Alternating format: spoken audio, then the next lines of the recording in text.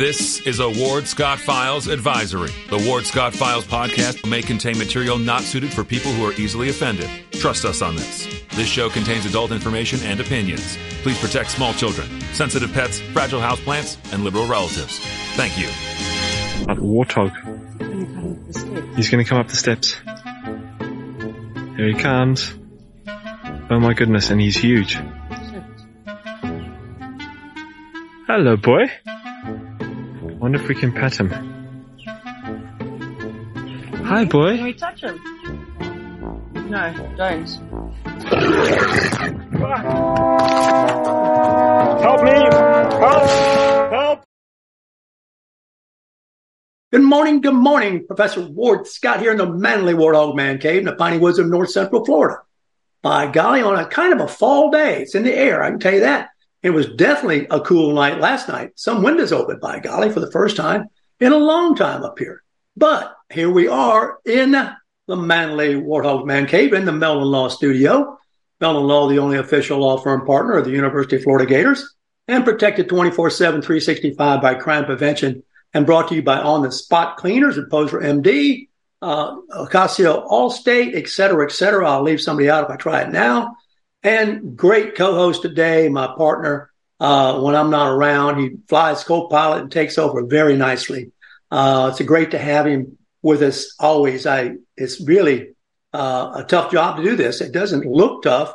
If you're doing it right, it looks easy, but you got to know what you're talking about. You got to be on the ball. And certainly Tim Marden is that. He is not only a Newberry City Commissioner, but he's also the chair of the Alachua County Republican Party. We've come on together today to talk about a big event that I'm listening all ears with Tim on, is the Black Tie Blue Jean. Black Tie Blue Jean is really after a Reagan, I think, event, but I'm going to let Tim take you down memory lane, and we'll talk about it a little bit. And we got some other breaking news. Senator Feinstein has died. We're going to get into that a little bit, what that might mean. But right now we're going to talk about the Black Tie Blue Jean and whatever else Tim wants to talk about. Good morning, Tim. Great to see you.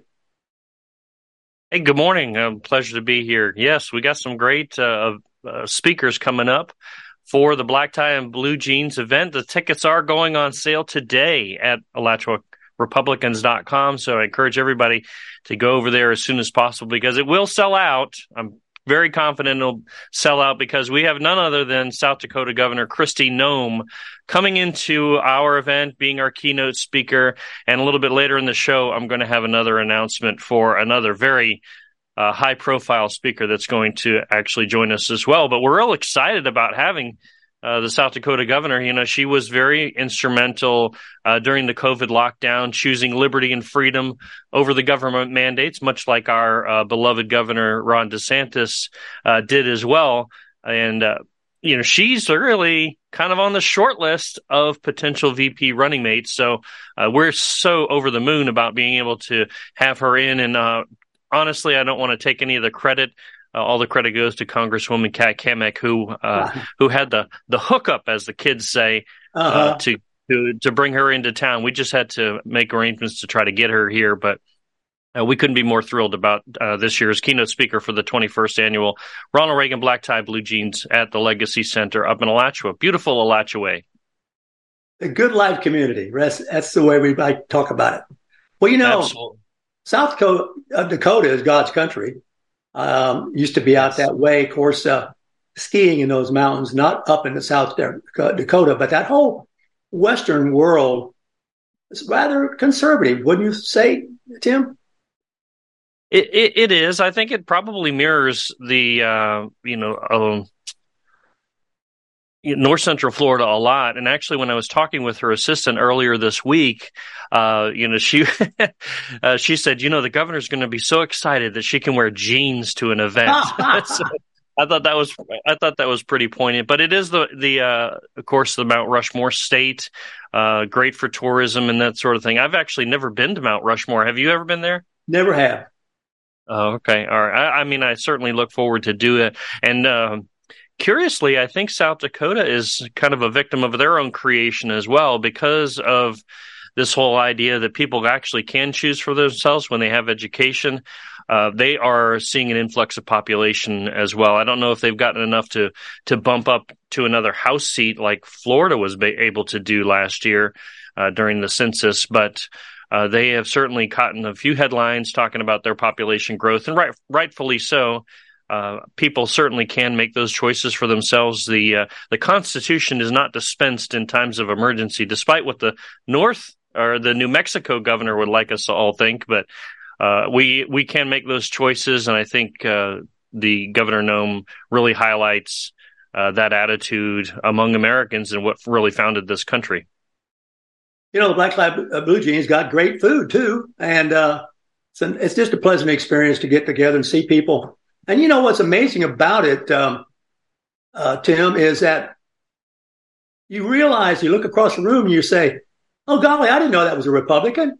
There are people who this is their event to reveal themselves.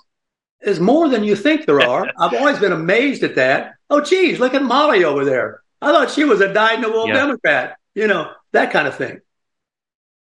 Oh, no doubt. We've got, by voter roll capture, there's about 45,000 here of us behind the Iron Curtain of liberal in Marxist Alachua County. But there are, it's sort of the few but mighty, I will say, here in Alachua County, because it's not always what's going on in Gainesville. If you get out into the perimeter of the county, there's a great number of well-meaning folks that just kind of want to be left alone. Those are the sorts of people that we try to cater to for this event. And, I apologize on the ticket price, but we do have expenses to cover, and this is a fundraiser. We try to get some money in the bank for the upcoming election cycle. And this event sort of kicks off the 2024 election cycle for us. So we want to get some money in the bank to help out these local candidates. We've got a strategy that we're wanting to implement, and it all takes money and members. And this sort of fills the money sort of side of the equation, I guess you could say. And it's not limited to just Republicans. A Democrat may purchase tickets, correct? Yeah, we do try to open it to the public. Certainly we don't need people in there who are just there to stir up trouble. Right. But if you're one of those kind of fence riders, so to speak, and you really want to see it and hear it directly from the horse's mouth, as we say, you're welcome to join us, as long as you're not going to be one of those disruptive folks or anything like that. Same thing with independents. Part of our strategy is to really go after those independents. Going into the 24 election, they are really sort of the tipping point, I guess you could say. And now that we have single member districts implemented, I think just their vote sort of gets kind of magnified, or the value of their vote sort of gets magnified, because you're drawing from a smaller pool, so your impact actually can increase even more in the 2024 the cycle. And I will remind everybody that the presidential preference primary is actually coming up on March 19th. So we have an extra election and extra voting cycle this year, because each party will decide their party's representative. So we're kind of trying to decide who's going to go to the finals in November. And we do that on the presidential race only in March. So on March 19th, we'll all go to the polls. Everybody who is affiliated and associated with a party votes for the candidate who will move on to the general. So that election, again, takes place March 19th. And that way, going into the summer months, that's when both of the major parties and the not major parties actually have their summer nominating cycle. So they go through the theater of actually nominating the legalistic side of actually nominating the party. That's where you see those big things, big celebrations go on at the arenas and those sorts of things. So voting on March 19th for the presidential candidate in your party, they move on to the general in November. And then we'll have all of those other local primary races for the state house, for all the state level elections, like the state senator, the U.S. senator for the state, excuse me. So all those primaries will be in August, as they traditionally are, and the winners of those primaries will move on to the November election. So that November election is going to be pretty long, and we want to make sure that everybody votes the down ballot. Always go through the whole ballot and make sure, very sure, that you're capturing those races that are more local. Because honestly, all politics starts local, and I know certainly sitting on the city council, it wasn't the federal government that put masks on everybody. It was the school board members and it was the county commissions that tried to do that. We didn't do that in Newberry, but in those entities, the city councils and the county council and the school board, those are the ones who are setting your tax rates. Those are the ones that are setting your regulations, your zoning categories, and all those things. And so although the presidential and the national gets a lot of the headlines and the attention, when the rubber meets the road, it's really those local races that have more of an immediate impact on your life. And I encourage everybody to make sure that they not only get involved in local politics, but if at a minimum you can just vote the down ballot when you get into that voting booth, it would be much appreciated. Well, as we get closer to that, the show, of course, will come back to those issues, and we'll try to help out with that. Any new districts that will be surprise configurations for people? A lot of people come to me. I'm sure they come to you and say, geez, I thought I could vote for so-and-so. Anything that's going to be a surprise to some people? Well, one of our major initiatives is always education, and it seems like it's a never-ending cycle, because you always come across folks who actually, even people who are active in the party, who don't know this nuance or that nuance. Thankfully, I don't think that we're going to have a whole lot of big changes going into next year's election. The single member districts, those districts themselves geographically will actually all stay the same. And there won't be for a couple more cycles where those potentially could actually start changing and the geography changes. But, Kim Barton over at the Supervisor of Elections office did redistricting a little bit, I think last year on last election, which kind of, mixed people up a little bit. The biggest frustration is a voter goes into the voting poll that they're used to going into, and they're told, oh, well, you've been moved to precinct 40. You're not in 41 anymore. Well, it's a little bit of a time-sensitive sort of thing when people are voting, particularly in the morning on their way to work or something like that. By the end of the day, they can't reorient and go to that other poll, so that's unfortunate. But to Kim Barton's credit, she actually does send out a lot of mail and a lot of email that people just sort of kind of ignore as trash or as junk mail. But those things are important. Make sure you open that envelope and make sure, because she sent one to every voter last year, reminding them of the new precinct. And there was language in there that said your precinct may have changed. And, there's only so much you can do for people. They've got to take a little bit of ownership in the process. And that's one of the things that they certainly need to pay attention to. It's on your voter card. You can look it up at the votealachua.gov website. You can just put in your address and it can confirm all of your districts that you're assigned to, whether it's, the House district for the state, the Senate district for the state. Of course, the federal level U.S. senators don't change. We're all in District 3 here in Alachua County, which is Cat Camx district. But then you do have some of those districts for the county commissions. You actually have districts for the school board, but they're not applicable, much like what we used to do under the county commission. All of those races are currently at large. I don't know if that will change. I hope it does change as well.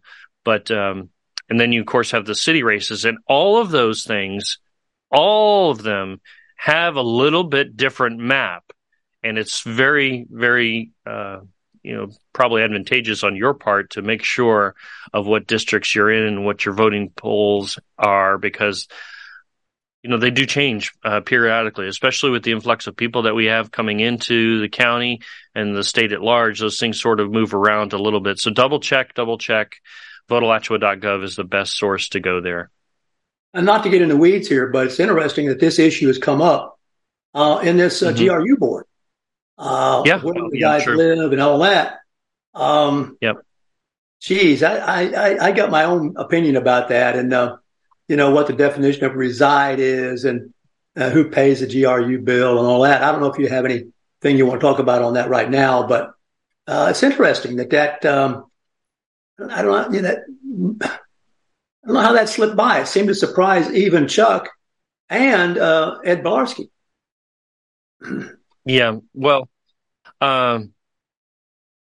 there's a process. There's a portal to put all your information in. There's a process on the government's or the governor's side of where they and how they pick and choose. I recall, and I don't know the specifics, I recall the breakdown for the new board did encourage relationship to people who are living in the city and are GRU customers, people who are living outside the city and are still GRU customers, and also people who are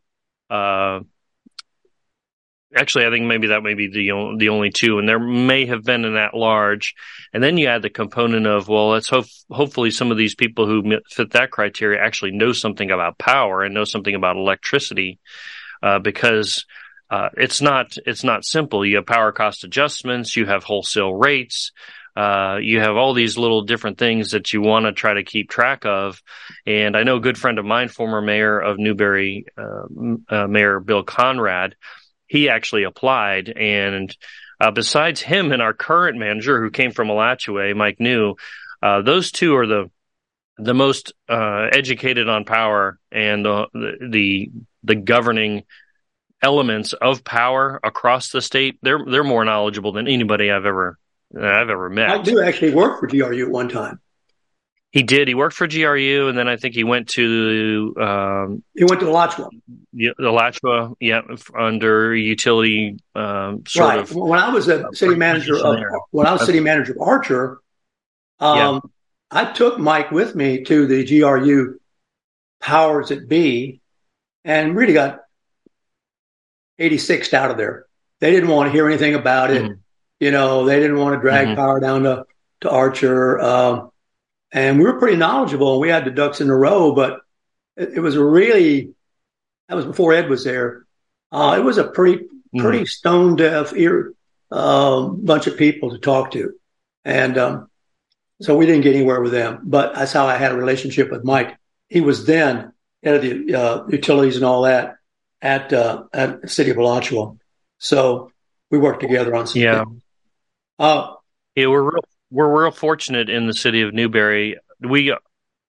Mike New was actually just awarded the national award for I'm sorry, I apologize for not remembering. It was a gentleman's name. I think it was something Hobart maybe award, and it was given to the best, the best of the best in the utility segment. So he actually won that award at their annual conference just a couple of months ago. And our own utility director, Jamie Jones, actually received what's called the Seven Hats Award. In the small towns, the smaller municipalities, everybody wears multiple hats. So it kind of is an homage to that.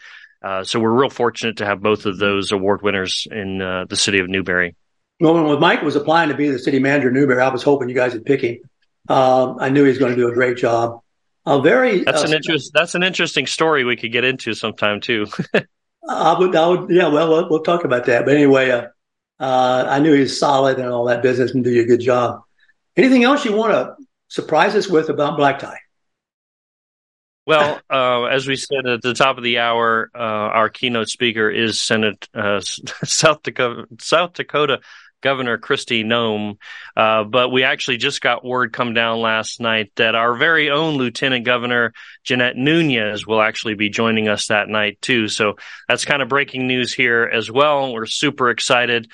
I have been trying to get her to Alachua County, I think, since February, and it finally took the 21st annual Ronald Reagan Black Tie Blue Jeans event to get her across the finish line. And actually, credit for that one goes to Stafford Jones. He was able to kind of put the bow on that package for us. So Stafford was, let's give him the credit for getting the lieutenant governor here. Let's give Congressman Kamak's office credit for getting the South Dakota governor here. I think I was just behind the scenes with the needle. Hey, you got anything yet? Hey, you got anything yet? Just sort of keeping people on their toes. But it was, I mean, putting this event together is no small task. I could tell you that. Kidding. It was probably, it was probably, 150, 200 phone calls and emails over the last 6 months trying to nail something down. And it was just the dichotomy here is you either sort of get a speaker who is in the political space who won't charge you anything because they're in office or something like that, or you get some kind of C-list talent for $25,000. There's almost no in between. It was incredible to me, and I'm kind of looking at the numbers going, man, this is a little struggle for me to kind of justify, especially being on an off election year. You don't really expect a whole lot of people kind of plugged in. Those election years, like last year when we had Governor DeSantis, when those were crazy. But I was very hesitant of really, that sort of an expense for an off-year election. But goodness, I think we've really hit it out of the park here on this one. That's going to be amazing. And it's going to be October 12th. It's going to be at the Legacy Center. Doors at 5. And the program, I'm a stickler. The program starts at 7 o'clock. So, and we should be out of there by 9 o'clock. So it's not an all-night affair. You're not going to be there listening to speakers droning on and on or anything like that. It's going to be a great time. And as you mentioned, the food's going to be spectacular. We have hired Hills Barbecue. And get this, we are going to feature 4 different buffets, each one having their own chef-carved whole hog. Oh, golly, now, come on. No, man. I kid you not, whole hog, sweet tea, all the sides and everything. Yeah. It's going to be fantastic. And for the non-pork eaters, we'll have chicken breasts for them. But Mike Hill was really kind of explaining how they do their carving, and oh man, it's pretty exciting. I've smoked a few whole hogs in my day. And every time we have a party with one of those, it's just a big hit. So I'm really looking forward to that element of the event. They're actually going to bring their whole big train smoker that they have. We're going to put it out front, and we're actually going to have one just sitting in there on display. So we're going to have that as a great photo op for people. I think we've got Polaris coming out. They're going to bring some of their little toys out for display. We're going to have an antique Ford. So even before you get into the element, the stage is kind of getting set for you as you walk in with a couple of different photo options. The Newberry Criminal Justice Program is going to help us park cars. Good. We're going to have a couple of shuttles from Polaris, a couple 6-person golf carts, kind of shuttling people back and forth from the parking lot. And I don't know. I could go on. I got a couple other things maybe we can touch on the other side of the break, give people a little bit of reason to come back, right? That's right. Talking with Tim Marden, who is wearing many, many more hats, by golly, nowadays. He's a Newberry City Commissioner. He's also chair of the Alachua County Republican Party. Got a lot. You haven't talked too much about the role you've got with the John Birch Society. That's also a hat you wear, right? And the biggest, most important hat is he's co-pilot. He subs for me, pitch hits for me when I'm too old to answer the bell. So got to have a Tim Marden. I can tell you that right now. You just got to have him. Yeah. We're going to be putting up some ads here on the page here in a little bit. You'll be able to see the prices and all that. And of course, you can contact Tim. I'll probably put a contact number up for him in a little bit, I'm sure. And don't contact me because I don't know anything about anything. And that's why I got Tim this morning to kind of bail me out here and cover my spots where I don't know what I'm talking about. It's good stuff that we have the Legacy Center in Alachua to have an event like this. Man, what a beautiful setting. If you haven't been there, listeners, viewers, you need to go there. It's first of all, the rolling countryside of the city of Alachua is beautiful. Not to knock Newberry, but Newberry has its own assets, and for years we had it in Newberry, at the equestrian center there. But it's moved over here now to Alachua. So we have some news here. We will bring it back to you again if you haven't heard it. Senator Dianne Feinstein is dead at 90. We may be able to scramble around and have a conversation about what all that implies, although, we haven't researched it. Tim may know some of it off the top of his head. Also, don't we have a moment where we're going to have our very own Wednesday co-host? You know who that is. Also speaking at your event, our event, Tim? Ted? That is true. Production had the graphic up there just a couple of minutes ago. And we are going to have our very own homegrown Ward Scott Files guest here, the former Congressman Ted Yoho. He was real excited. He is actually one of the first people on board, so I want to give kudos and thanks to Ted for accepting that invite very, very early on. He was a one phone call kind of guy. Ted, can you do it? I'm there. I'll be there for you, no problem. And that was it. So he was one of the first. And if you looked on the graphic as well, you'll see Senator Scott. He's actually going to be our opening speaker. So Senator Scott will be our opening speaker. He was also one of the first people to agree to come. And then we're going to have Kat Kamak, our current Congresswoman, there. She's very excited about that. We're going to have Kristi Noem. And as you just heard a couple moments ago, the Lieutenant Governor for the state of Florida, Jeanette Nunez, who's a wonderful poised lady. I just love her. And like I said, I've been trying to get her here in Alachua County since February, and we finally got her across the finish line with the help of our state committee man, Stafford Jones. Well, that's wonderful news. The event has really been, it's tough to organize, and I'll bet you it's probably organized as better or well as it's ever been done if Tim's doing it, because this is an organized gentleman here. I can tell you that. And the thing about Ted, I got to share this with you. Know this. He is as steady as can be. If he says he's going to be there, he's there. Every Wednesday, He's been on the show, no matter where he is in the world.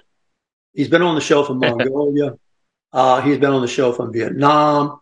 You name it. And he's been on the show from the Reagan International Airport in D.C. He is a believer, Tim, in what we're doing with the podcast. And I'm very, very happy to see him on the speaker's agenda, because he is definitely understands what at stake in this country and what kind of teamwork it's going to take to confront the crap and the BS that we have to deal with all the time. It's amazing. Yeah. And he knows where the skeleton is. Oh, yeah, he certainly does. The South Dakota governor actually served with Ted in Congress. I believe she served until from 2007 to 2019 in two different capacities, one in an actual specified district, and then I guess South Dakota has an at-large district, and before she was elected for the first term in 2019. But she actually won in 22 with 62% of the vote, which was, pretty amazing. And I'll give you credit, Ward. I've kind of taken your lead with the whole podcasting thing. The Alachua County Republican Party, we started a podcast to really target the young conservatives here in Alachua County. It's called Youth Bombs. We took a take on truth bombs. We crossed out the truth and we put youth. So the show is Youth Bombs, and you can check it out on some of our social media. Just look for that in social media. It'll be there. We're starting to build that out with episodes. We're going to do some more recording tomorrow. But it's been a fantastic start to get young people involved. It's Youth Bombs, the conservative voice for youth in Alachua County, and the college age, recently graduated, are really kind of taking to that and really kind of making it their own. And I'm just happy to see, and I'm really proud to see them being involved and kind of making it their own. But they're actually going to be at Black Tie Blue Jeans as well. We're going to set up a kind of a little makeshift studio there and do some recording, have some commentary going on. So we'll have that out at Black Tie Blue Jeans also. So it's there's going to be something for everybody out there, and I encourage everybody to go to Alachua County or AlachuaRepublicans.com under the events tab, you'll see the 21st annual, and just click through there to grab those tickets. We're already sold out of the gold tickets, or excuse me, the gold tables, but there are some left. I don't know that they're going to last much more than a week, so make sure you get in there early and get your tickets. And if you ever need, if there's programs are recorded, if you ever need to get a lift from us, we could run those as a best of and network in with you to try to give a little diversity to the audience, because our audience is, as you know, is probably middle age up. That's the people who listen to us, who care about what we do and say, because they're voting and they're all that kind of business. So anyway, we can talk about it. That's a possibility. We're coming up on the bottom of the hour break here with a great sponsor for our show, Wendell Lewis at Lewis Oil. And I'll do Ward's Weather right on the other side of those ads. Be right back. Although the owner of Lewis Oil Company maintains she is 29, Lewis Oil turns 60 years old in June. Chevron would like to recognize the North Florida second-generation family-owned business, celebrating its growth and staying power. Lewis Oil Company maintains significant on-hand supplies, strategically located fuel depots, a delivery fleet, on-site service, fuel card locks, and convenience stores. Lewis Oil Company understands its responsibility in the local economy by providing service and delivery on demand and in crisis. As a first responder for 18 Florida counties and the Southeast from Texas to Virginia, we are proud of this rare accomplishment. Lewis Oil delivers. This is Ward Scott, and I want to thank all our sponsors who keep the show going and pay the bills. The Ward Scott Files premium sponsors are Crime Prevention Security Systems, large enough to serve you, small enough to care. Meldon Law, the only official injury partner of the Florida Gators. The Ward Scott Files Gold sponsors are Lewis Oil Company, Shoot GTR, On the Spot Dry Cleaners, R&R Construction, and Style Cuts. If you are interested in promoting your business on the show, you can visit our website, www.wardscottfiles.com, and click on the Advertise Here banner on the right side of the page, or call my friend Freddie at 352-284-3733. Again, thank you to all the great businesses that support the Ward Scott Files. And remember, if you like the show, thank our sponsors and support the businesses that support us. What you just said is one of the most insanely idiotic things I have ever heard. Everyone in this room is now dumber for having listened to it. May God have mercy on your soul. Ward, that very much surprises me that you've never been tased. You can't handle the truth. All bees poop. A warthog. He's going to come up the steps. Here he comes. Oh my goodness, and he's huge. Hello, boy. I wonder if we can pet him. Hi, boy. Can we touch him? No, don't. Help me! Help! Help!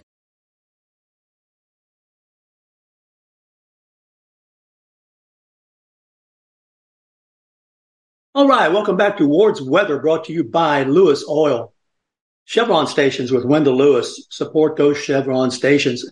Hey, we're going to be in for rain here on the peninsula. It looks as if there are just some atmospheric situations that are creating some tropical storm formation in the northwestern Caribbean to the southeastern part of the Gulf of Mexico, and the waters are just east of Florida. So doesn't say hurricane, but it does say rain and storms and a tropical depression. So get ready. It's always bringing, in the fall like this, when it brings that kind of rain, behind it is bringing the cooler fall temperatures. It's just the way nature works. And unfortunately, we can't control climate change. Do you understand? I can't stop the sun from moving up and forth, back and forth on the horizon. Can you? Well, maybe if I sold my internal combustion automobile, I could. Wow.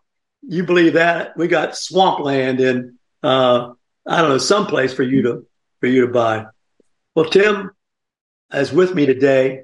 He's a great pinch hitter for me, and today he's really taking the lead because he's up on so many things that are purview to his different hats as chair of the Republican Party, organizer of Black Tie Blue Jean, and on and on and on.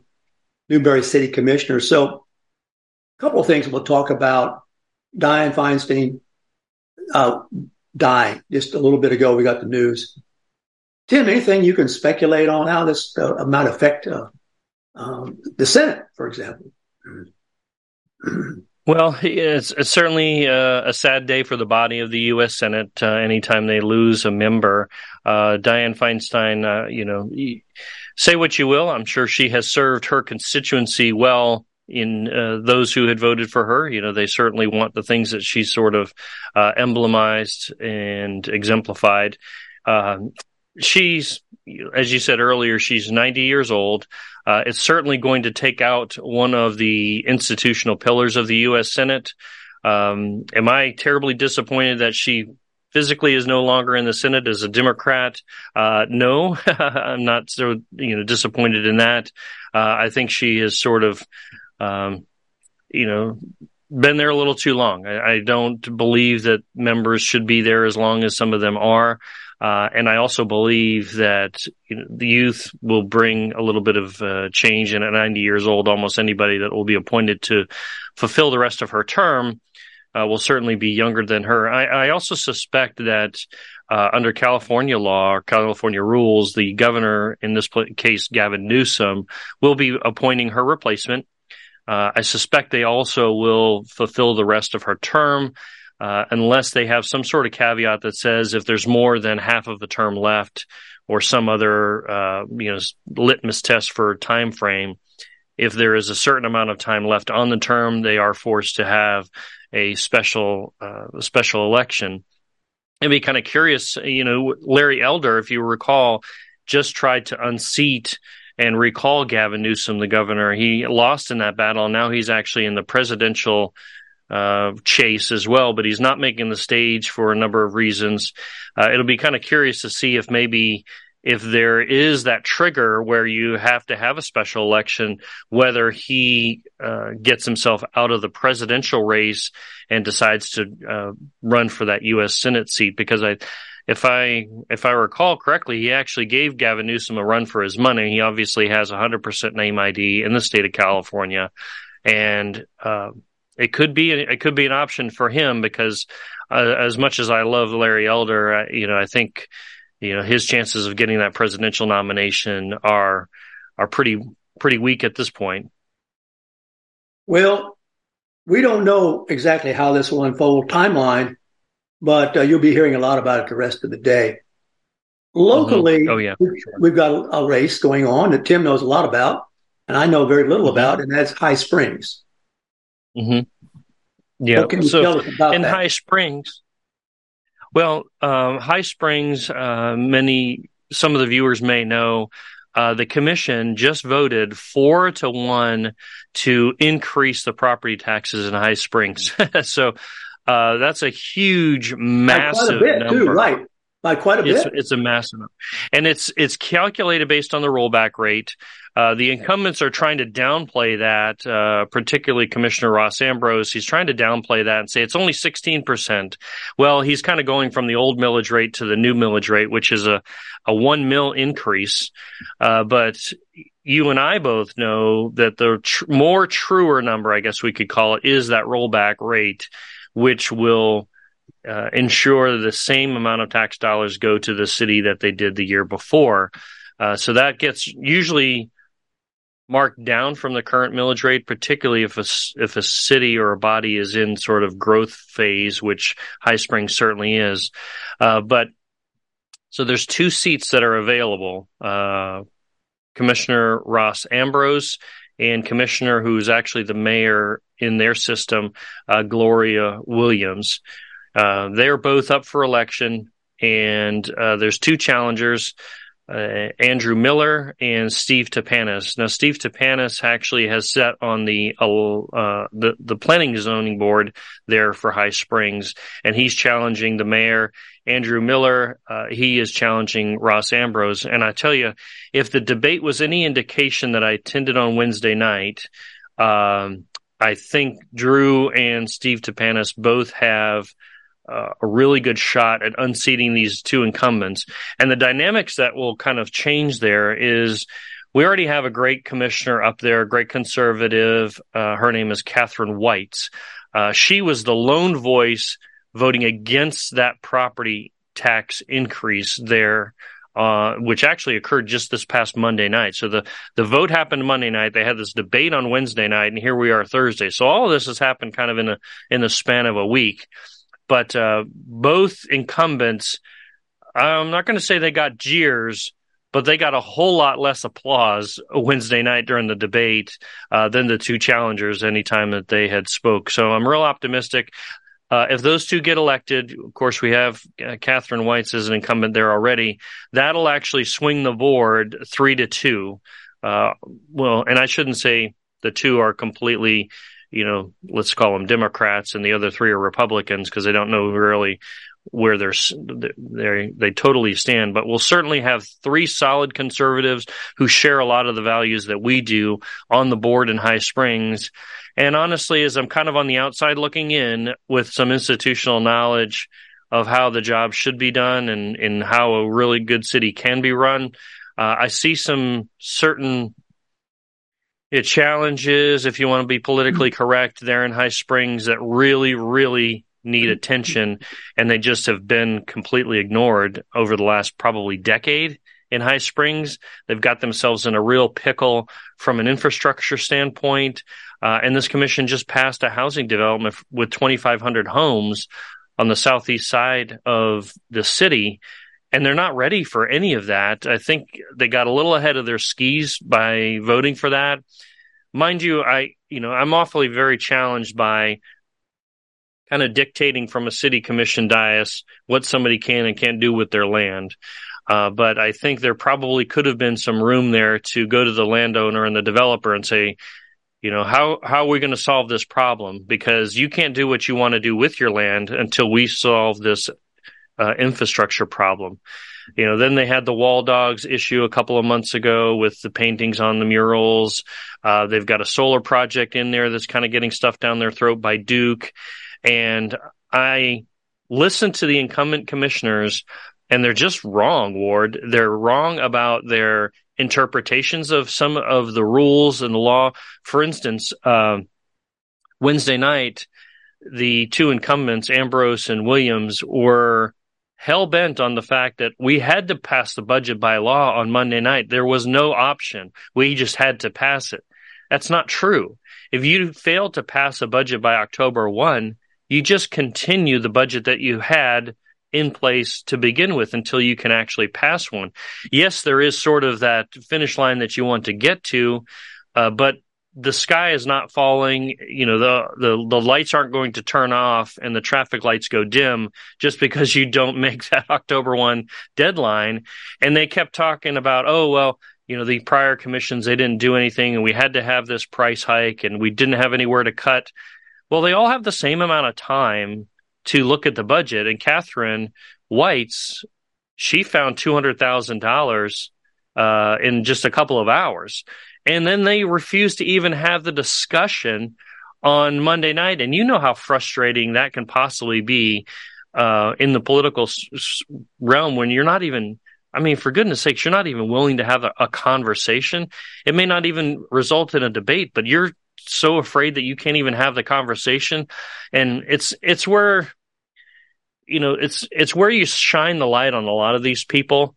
They're kind of like cockroaches. They don't like the light being turned on in the room. And I hate to be that drastic, but they don't like to be questioned. They don't like to be confronted. They don't like to be even shown that there are other options. And as I'm sitting in that debate on Wednesday, it just struck me that they don't know what they're talking about. Part of it is just ignorance and lack of education, but a bit of it is spin. And I just don't care for that kind of stuff. And I think the citizens of High Springs, and I'm not even living there, deserve better than what they have right now. And I hope that they go to the polls on November 7th and vote for Drew Miller and Steve Tapanis to get those 2 seats. Well, it's the city of Alachua and the city of Newberry have got their act together. And I really can't speak for the evolution of that in Newberry, but we went through problems in Alachua, and we prevailed. I mean, we got common sense in there. We got some good decision makers in there. And I have to say that I was involved with some of that heavy lifting way back. But, it's not. Yeah. It's not to say that cities don't go through this. But it's really a test right now for High Springs. Because if they come through it the way you want them to, High Springs will blossom. It will be another part of the necklace, if you will, around that side of the county, beginning, well, really it goes in a way all the way over to Lake Cross. Don't leave little old Lake Cross out of it, They come around to Alachua and we swing around, but we kind of go through High Springs to get to Newberry. And then we go down to Archer. So Archer and High Springs, somehow, some way, need to be brought up to snuff. And it's a struggle. I know the struggle personally in Archer. It is probably my mother said it best when I was a city manager down there. I brought my mother down to Archer. We came down on the weekend. It was kind of quiet. She was about 101 then, I guess, very alert. We pulled into town, Tim, and she had this canned nature to her, enhanced by old age, Pulled into town. I said, Mother, this is Archer. And she says, why my? This little town doesn't have enough money to be a town. And it was basically it. Yeah. That was basically it. It had no source of money other than the water meters. And the water meters didn't read properly. I had to get a grant to bring the water meters up to snuff because anytime a citizen came in and challenged this bill, we couldn't dispute it. We didn't know whether the meter was right, whether it was a leak, what the heck. And the city was being abused by egotistical city commissioners who didn't know the rules and would fire any manager who told them the rules. That's kind of what's happening there, I think. That's kind of a phase they go through when they don't want to admit that they don't know what they're doing. I could tell you so many stories about that, but I got to tell you that being the city manager of a city, no matter the size of the city, really, is like going to Harvard MBA school. Because the moment you're handed the keys as a city manager, you are in charge of everything. Everything. Yeah. You have the keys to everything. And that's not the difficult part of it, handling the staff. The difficult part is handling the commissioners. But you got a wonderful kind of moment in the sun where you got Mike and you got you guys. Yep.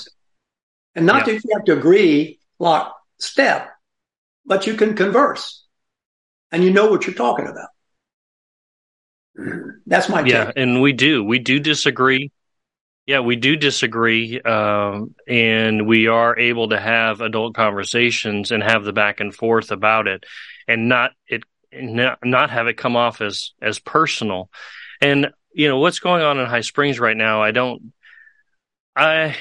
There's a sort of little bit of an element of you've got a few people who think they're the big fish in the small pond.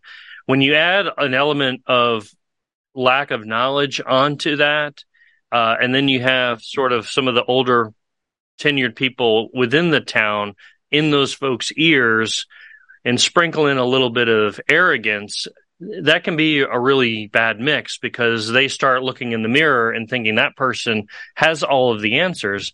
And the reality is, government is generally the problem. And you have government that's creating the problem and the solution in the same laboratory.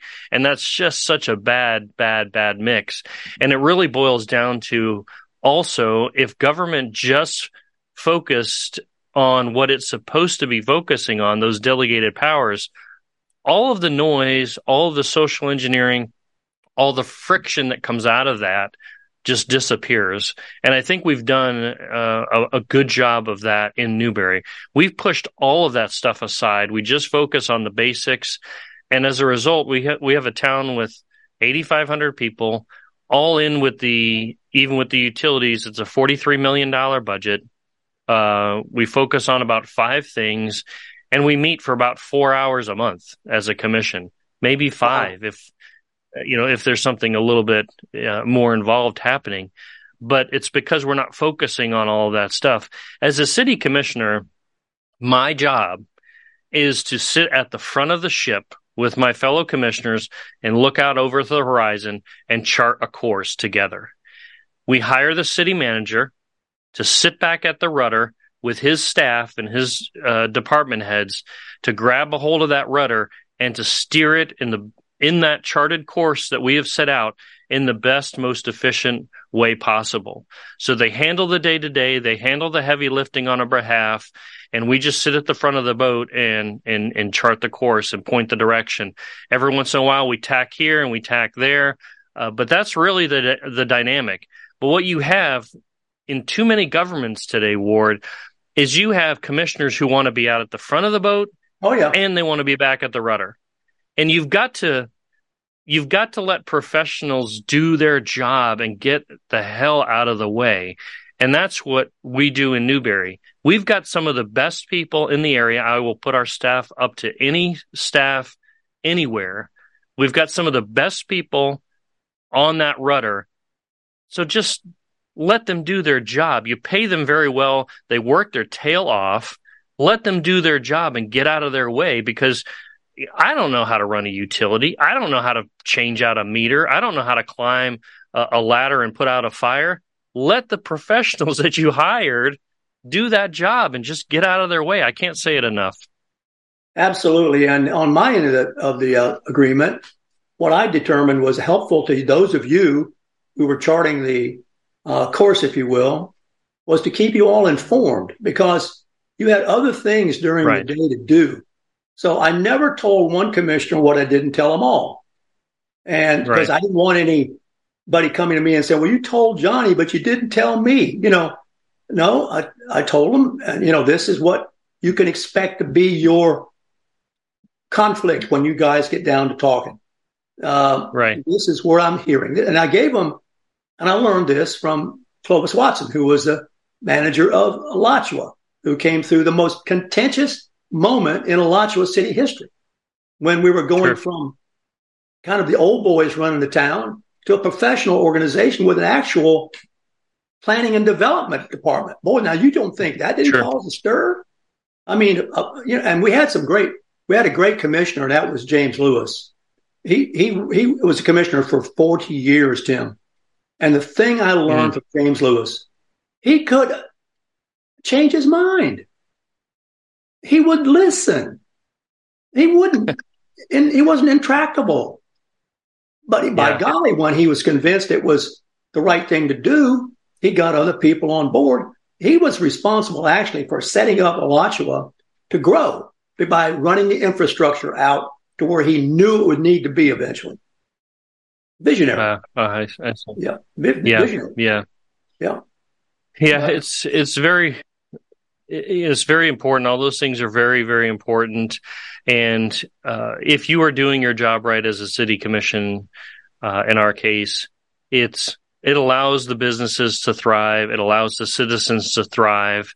We have such a great community in Newberry, and I really attribute a lot of it to being that there's just not that social friction that comes out of City Hall, and we fight against that happening. And so far, it's really served us very, very well. And I just hope that High Springs can see the benefit of that on the other side of this, because, as you said, they'll be able to be much better off. It's sort of the, you got to crack a few eggs to make an omelet, I suppose, kind of analogy, but it is sort of like that right now. And I remember when we went through it 10 years ago in Newberry, we had to get rid of a lot of people to be able to get to where we are today, but it was so worth it. Very, very, very worth it. One of the things I helped fight behind the scenes for Newberry was the way in which traffic through the town was counted. What was the term for it? I've forgotten the term now. But Byerly loved that. See, Byerly used that to keep Newberry from growing and getting it together. In other words, if we count all the cars that come through Newberry as using Newberry, when you know how many people come through Newberry from other counties because of the county commission taxes, why should that count as traffic against Newberry? I'm blocking on the name of that, but we got that changed. We got that stopped. Trip count. Well, it was trip count. It had another word to it. Yeah, but you know what I'm talking about. And we got to wait, change like that. A concurrency? Huh? Concurrency element or something? Concurrency element. Yeah. Okay.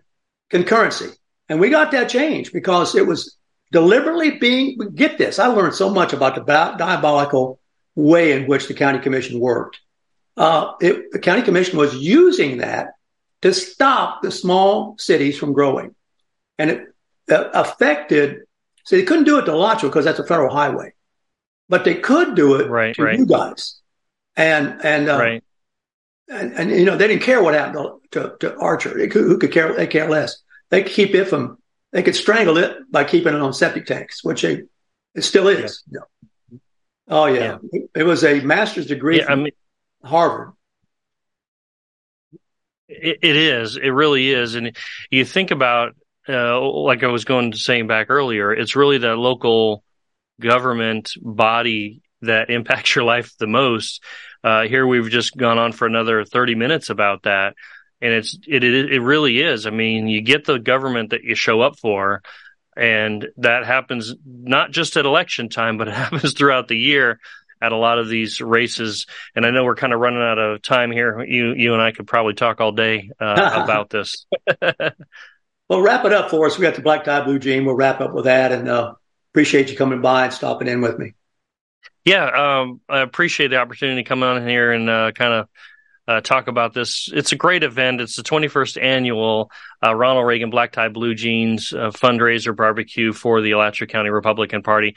I suspect there's probably going to be close to 850, 900 people at this event. And we have none other than South Dakota Governor Kristi Noem coming in as our headline speaker. And as we just broke this morning here on the Ward Scott Files, we got word last night that our wonderful Lieutenant Governor Jeanette Nunez is also going to be joining us. Fellow speakers are going to also be U.S. Senator Rick Scott, Representative Kat Kamek, and the very own Ward Scott Files guest himself, former Congressman Ted Yoho, the Wednesday co-anchor, I guess you could say, of the show. Really looking forward to seeing him, and our podcasters from Youth Bombs. Check them out on social media. They're going to be there broadcasting, and we're just really looking forward. Hill's Barbecue is doing the catering for whole hogs. Bet you haven't seen one of those in a while. We're going to have 4 of them. Double-sided buffets. We're going to put a lot of people through and just have a great night. Doors at 5, and the program sharp starts at 7 o'clock. So make sure you're in your seat by 7 o'clock. If you're not there, you're going to really, really miss out. Go over to AlachuaRepublicans.com under the events tab or the pop-up. Click through and grab your tickets today. They will sell out. We are already probably close to 50% sold out internally before this even started hitting the public starting today. Well, Tim, thanks a lot. And we're going to wish you and everybody else a great weekend. Maybe a little soggy, but that's okay. We need it. And we got autumn coming. So we'll have some fun with that too eventually. Hey, take care, everybody. Warthog Command Center out.